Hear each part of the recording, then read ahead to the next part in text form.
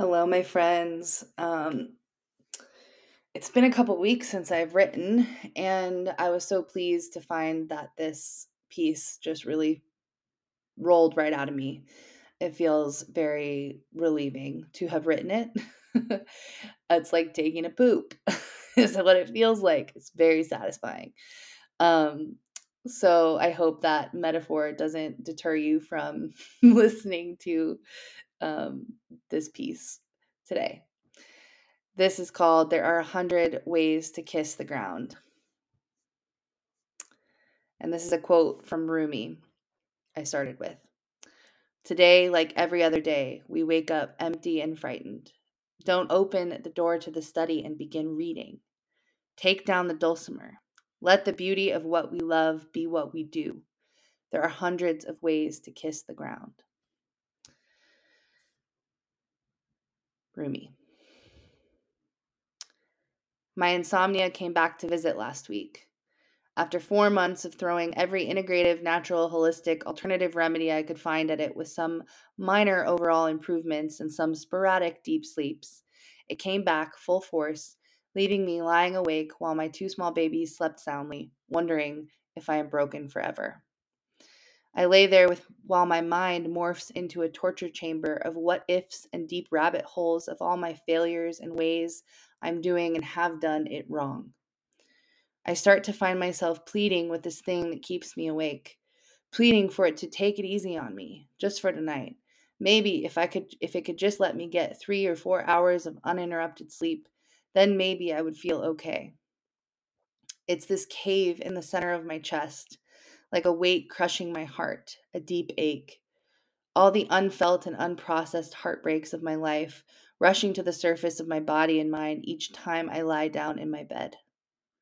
I start to drift off into the relief of the dark space between days, but the faintest creaking of the floorboards or my husband moving next to me jolts my body awake with the electricity of vigilance, and I am back, mind spinning.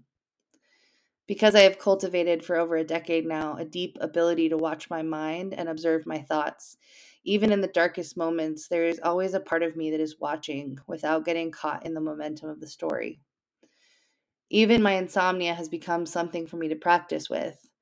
I am grateful for it as it has invited me into a new level of awareness around my thoughts and my mind, as well as given me a deep empathy I didn't have before for people who struggle with insomnia, anxiety, depression, and incessant mental chatter, which, let's be totally honest, is all humans. And so I lean in. I lean into the crushing cave in my heart. A lot of nights I just lie there awake, crying, until I finally fall into a fitful sleep around 4 a.m. Sometimes it's silent, big rolling hot tears running down the face cry. Sometimes it's a breathless sob. Sometimes it's a cry that starts and stops. But there's no story, most of the time, just old heartbreaks being felt. I eat my midnight snack I have religiously set on my bedside table night after night in hopes my insomnia is blood sugar related. I take my Chinese herbs from my acupuncturist. I have CBD. I have my magnesium powder. I have my mushroom tinctures and valerian root.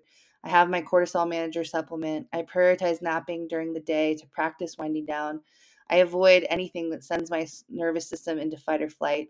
I don't use blue bl- I don't use blue light an hour before bed and wear my blue blockers if I do.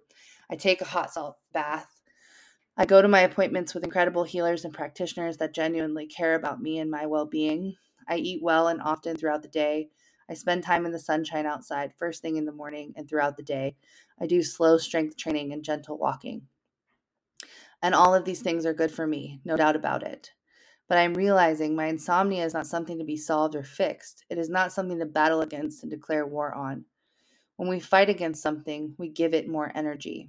If you push against something, it will push back.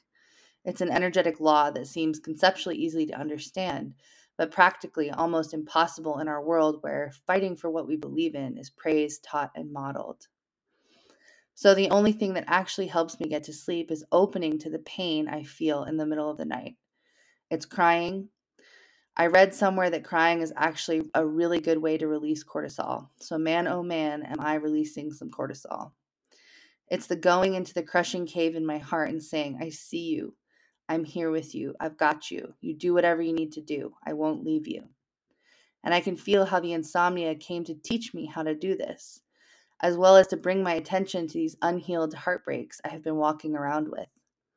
I almost bypassed them again with all the solutions and fixing I have been focused on, but the truth is the weight in my chest is ready to be released, and this is simply what it takes to release it.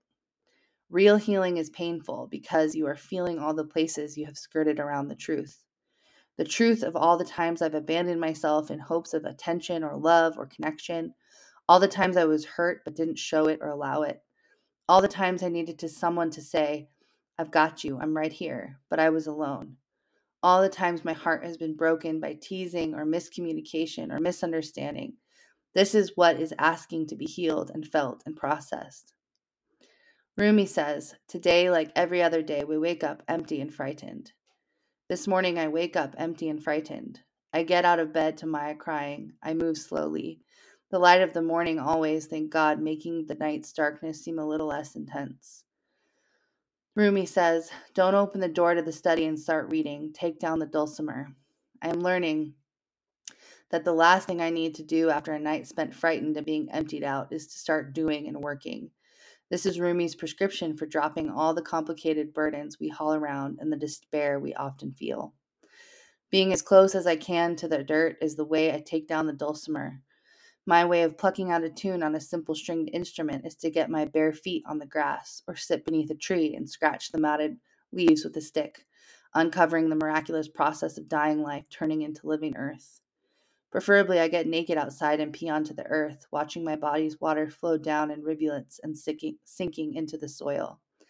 I go slow, much slower and duller than my mind would prefer or is convinced that is prudent with all the stuff I should be doing, with all the responsibilities I have. I lie still on the ground, feeling perfectly planted there, and look up at the sky and remember how blessed and perfect this path of life is. I am both animal and divine, after all. Animals need sleep and dirt under their feet. Divinity sees divine perfection and holiness in it all. Rumi says, let the beauty of what you love be what you do. There are 100 ways to kiss the ground. I stay in my center. I love my children. I love myself and my inner child that is so scared of living sometimes she must keep me awake with her vigilance and fear. I hold myself and hold those I love. I lean towards the pain instead of away from it and say thank you to it all, kissing the ground with each step. Thank you so much for listening. Hopefully that did something for you. I always love to hear from you guys. If things land, if something specifically, about this touched you in some way, it's really beautiful to hear from you. So I do want to encourage you to write back, to message me, um, and just let me know because it makes me feel connected, and that's a beautiful thing. um, there's nothing more satisfying in a way to hear that you're, you know, vulnerable and open shares like this touch something in other people. And I think it's very healing for both of us. So, anyway, this is my encouragement for you to reach out if that's true for you. I do want to mention that there are 3 ways to work with me right now. The home body sessions, these are just 1 hour with me guiding you into your body as your home. They're really beautiful, really powerful, and gentle. So if you're feeling like you'd like some holding, kind of, and bringing yourself back into your body, back into that wise, soft animal that is your body, these are beautiful. These are $222. You can message me to book one. Fed is my 6-month container that's I'm still enrolling for, where we will be exploring deep feminine nourishment. You can message me to book a free connection call about this. And then I have one-to-one alchemical journey. These are 1 year, 12 months with me, connecting to your most resource self during times of navigating big transitions. Tends to be kind of a theme that people seem to be called to my work for, but it doesn't have to be. But, big transitions, motherhood, adding another kiddo, marriage, divorce, these big pieces times in our lives where we need a little bit of support. And it's a long-term journey with me because these things take a long time to process. So again, you can message me to book a free connection call about these.